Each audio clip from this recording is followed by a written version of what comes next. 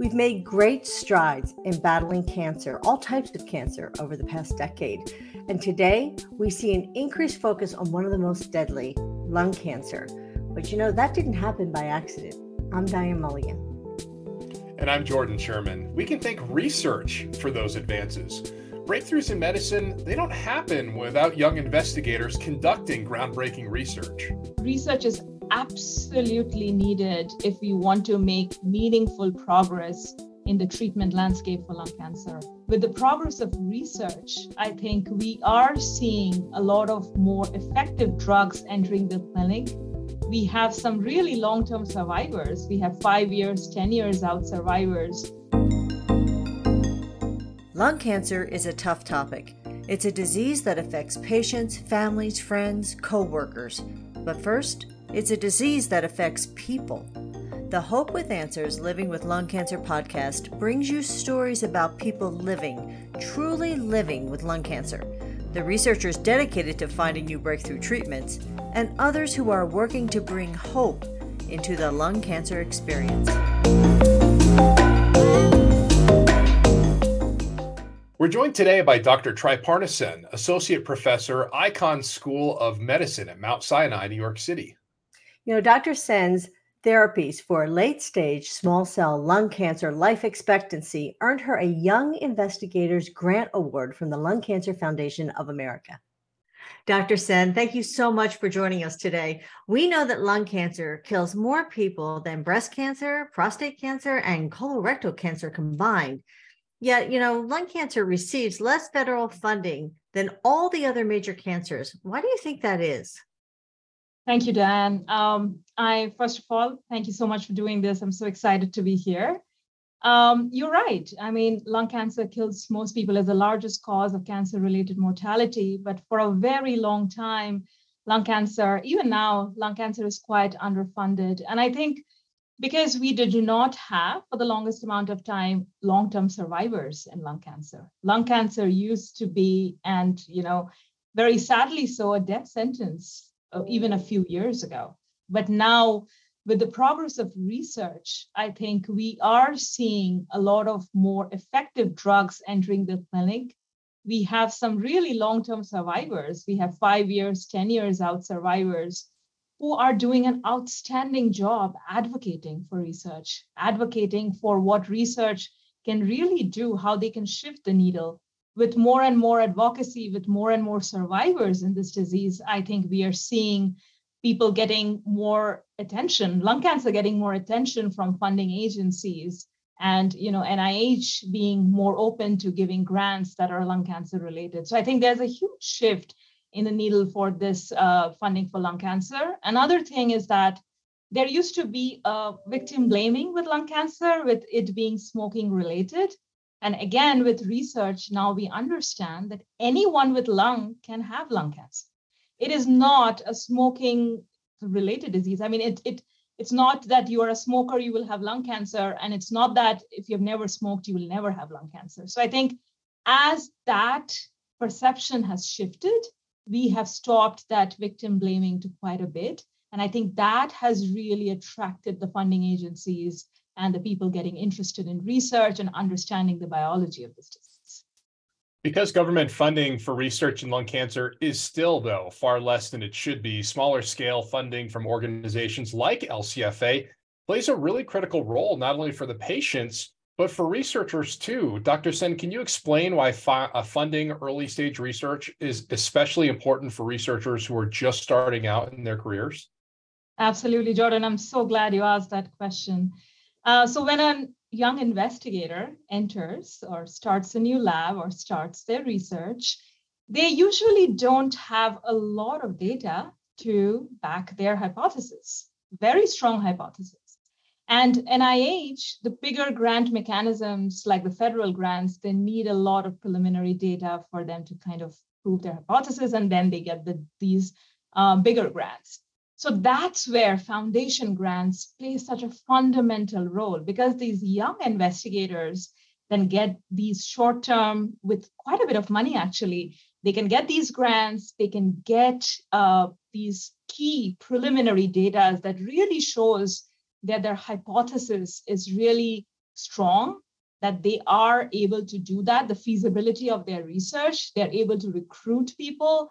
So their research becomes really stronger, and then they can get more funding for those bigger awards. So I think funding organizations like Lung Cancer Foundation of America do an outstanding job in supporting these young investigators, which then they go on to get these bigger federal awards. So do you think it would be fair to say that without the donors and without organizations like LCFA, the best and the brightest, they weren't coming to lung cancer before, and it's really been that change that's helped bring people like you into the fold? Absolutely, Dan. I think that's very accurate, because for a very long time, investigators, brilliant investigators, chose not to study lung cancer. That's why research was not progressing for the longest amount of time, because funding wasn't there. And in order to get those federal awards, you need that key preliminary data, which is not possible, right? So it was like a vicious cycle. But now with funding agencies like Lung Cancer Foundation of America, they have these amazing grant mechanisms, thanks to our donors.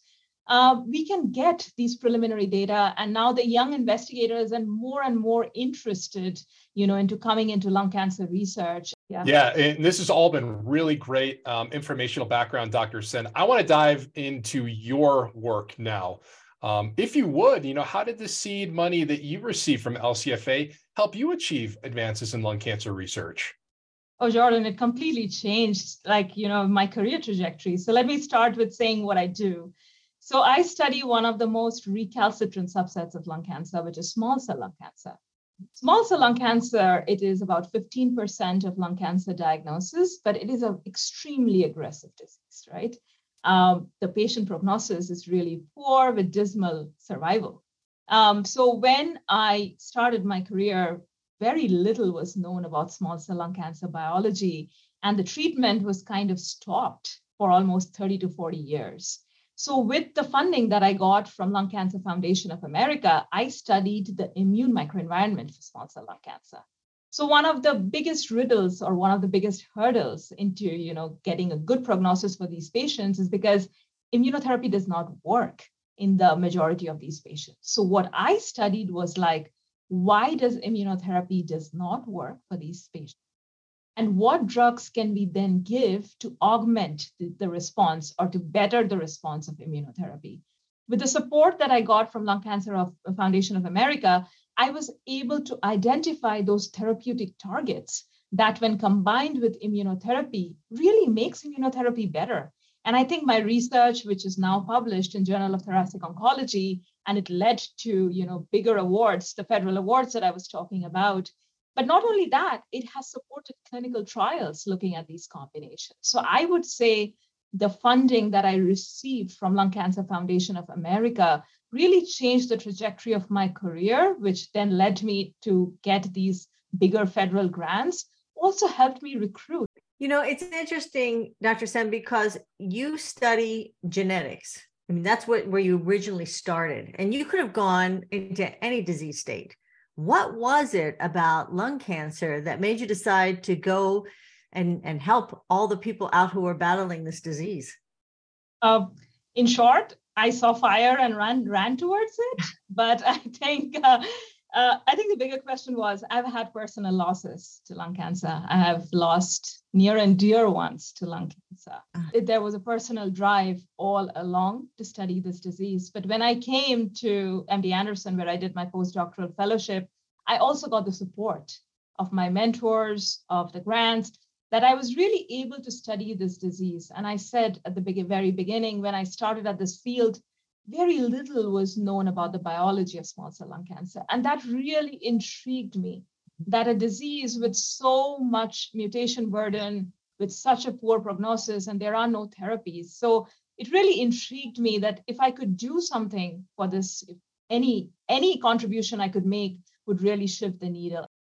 Well, it's interesting that you mentioned the research, and you mentioned earlier on the podcast how little was known about it, and we hit a stall for about 30 to 40 years, but that's not the case anymore. We've seen some really exciting research kind of on the precipice of breaking here in 2023. Can you tell us a little bit more about what you're seeing? Yeah, absolutely. So one of the things that my lab is still studying, I'll mention a few areas that are really exciting to us, is that we understand that only a small percentage of patients respond to immunotherapy in small cell lung cancer. There's still about 90% of the patients who do not respond. But now we are trying to understand and starting to understand what are the subsets of patients that actually respond to immunotherapy and the patient subsets that do not. So I think that is a very exciting area where we are making really good strides. Another aspect, what we did not understand, is we used to treat this disease as one disease, right? So, but now we understand that this disease is extremely heterogeneous. It is not one size fits all. The treatment needs to be personalized, especially once a patient becomes resistant to the frontline therapy. They become resistant by very heterogeneous mechanisms. So now we are really starting to understand the biology of resistant disease, which I think is a big step forward into coming up with therapies in the second line. And the third thing is the plasticity. So as I said, this disease is extremely heterogeneous, but they also shift, they also change form. What I mean by plastic is they absolutely change their features in order to escape therapy. Now, my lab is investigating lineage plasticity in lung cancer, which I think will really help with understanding how a disease becomes resistant. Dr. Treparnathan, it's always so delightful to talk to you. And I can't tell you how much we thank you. We're thrilled that you started out as a young investigator, and not that you're old now, but it is that you have just opened doors and helped with how people are being treated for lung cancer. And we just thank you for everything that you do. Absolutely. Dan, can I make an appeal to your listeners? Please. So I would just like to summarize by saying research is absolutely needed if we want to make meaningful progress in the treatment landscape for lung cancer. We cannot do without research, and research cannot be done without your generous donations. And it's funding agencies like Lung Cancer Foundation of America who are not only changing the life of young investigators, they're actually pushing the needle forward for research and then, of course, consequently to therapy. So I'm really thankful for the donors who are contributing so generously to lung cancer research. And I would really encourage them to continue to do that and hopefully do better. So thank you so much, Diane, for this opportunity. Thank you. Have a wonderful day. You too. Thank you. It's easy to see how young investigators are making a difference in lung cancer research and making great strides improving the quality of life for those living with lung cancer. Absolutely. And one of those benefiting from donor-supported research is a man from Virginia who's quote unquote a streaker. Now, not what you would think. James Hyder is Lung Cancer Foundation of America's Speakers Bureau member. He recently met with me to share more about his amazing running streak, fully clothed, mind you, to help with lung cancer research. James is living with lung cancer himself. Back in 2016, when he was first diagnosed, he was on a 764-day running streak. 764 days of straight running and hitting the pavement. But then his lung cancer diagnosis really put a crimp in his plans. James, thanks so much for joining today. You've started this running streak 3 different times. Can you talk a little bit more about where you are today with the streak and how research gave you that opportunity to end up starting over more than once? Yeah, so today was day 1,133 days of running every day without missing a day. Wow. And that started about 7 weeks after my last surgery, which was kind of my last, like you said, the next chance to start over. So after 2.5 years of chemo and having a streak during that time, that one ended with this most recent surgery. But gosh, it's not even that recent anymore. It's been over 3 years. And so not only do I have a 3-year streak going, but I also have a 3-year streak of good scans, of stable scans. So it's pretty remarkable to think about, and it's been a great ride. No kidding. And, you take that passion behind your running and you actually created a nonprofit. It's called Streak for a Cure. We have to give that a plug here. And it's designed to raise awareness of the fact that anybody with lungs can get lung cancer. And as discussed, you are a member of the LCFA Speakers Bureau. So James, why does raising money, why is that so important for you, especially when you can take that money or when that money gets raised and can go towards something as important as research? Yeah, well, I think about it two ways, Jordan. One, it's a little bit of a debt of gratitude. When I was diagnosed, I quickly became aware that people way before I ever really paid any attention to lung cancer had been paying attention to lung cancer. And I was the beneficiary of that. I was the one who was able to utilize drugs, some of which were newer, some of which had been around a long time. But whether they were new or old, I was still the benefactor of people who had been there and done stuff before me. So there's that aspect of it and the importance of it, and the feeling that I want to make sure that part of my legacy as a lung cancer survivor is that there will be advances that I may not even live to see that will benefit others that are diagnosed 5 or 10 years from now. And so that's a big part of it for me. The second thing that really struck home, because before I got into advocacy at all, I would have just assumed that research was mainly government funded or pharmaceutical company funded. And while those are two big sources of funding for research, they're also very bureaucratic. And it's not a slam on them either way. Mm-hmm. But both have a lot of strings attached. And it's really hard for practitioners, for clinicians, for researchers to get their hands on the money that they need to do the work that they have in their head, the idea that might unlock something really big. So I once heard, he's a world-renowned oncologist, and I once heard him call philanthropic lung cancer funding the rocket fuel for research. And that really stuck with me. And it's one of the other reasons that I really am passionate about trying to raise money for lung cancer research. Was lung cancer ever on your radar prior to your diagnosis? Had it touched your life in any way, shape, or form prior to that? I lost my grandmother before I was born to lung cancer. But I had still, even with that loss, had never really hit my radar screen until I was actually diagnosed. And then it was kind of like thrown into the deep end to learn as much as you can, as fast as you can. One of the things that I really aspire to do is be a tremendous student of the disease, to really try and learn as much as I can, in part so I can advocate for myself, speak intelligently with doctors, or not that's maybe not always the case, but at least not feel completely overwhelmed by every term that they throw out. James, you alluded to this a little bit in your previous answer there, but when you are diagnosed with lung cancer, it's that desire to just have immediacy in what's happening, what's going to happen, what's my treatment plan, and as you know very well know, that can take a little bit of time to develop, just like research. Research takes a lot of time and it takes a lot of money. Yet people living with lung cancer like yourself benefit from LCFA's work in finding young investigators to help find answers.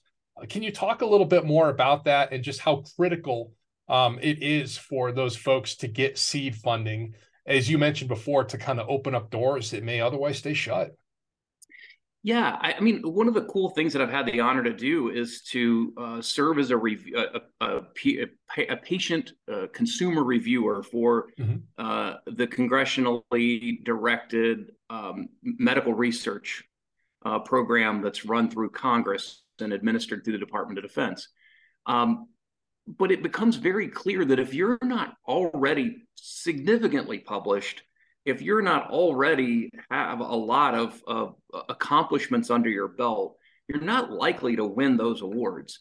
So these young investigator awards are so critical because it helps these people who have great ideas, but are developing that track record that then ultimately will help them get the really big awards down the road that will help them, take something all the way to clinical trial, which takes millions and millions of dollars.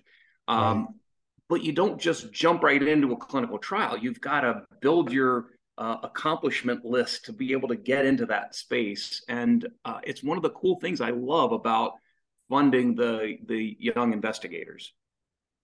Awesome. I think that's really great perspective. And I hope the listeners can hang on to that, that soundbite, we'd like to call it in the business, because I really do think that paints an incredibly clear picture of how this works and why donations are so important for this type of funding. So James, really appreciate you having you on the podcast. You're an incredible patient advocate. Keep up the great work. And can you just, again, remind everybody, what is your streak at?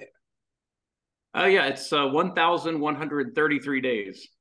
And how do you remember that, by the way, just before we close it out? I log it every day on an app. After I finish my run, I just plug it in. So I just finished my last run about an hour ago. And so it's top of mind. So awesome. Well, thank you again, James. I appreciate your time today. And hopefully you've got beautiful weather for your run tomorrow. What a fantastic conversation with James Hyder and Dr. Triparna Sen. Both, are such wonderful advocates for people living with lung cancer. And they make such a great case for continued funding of research.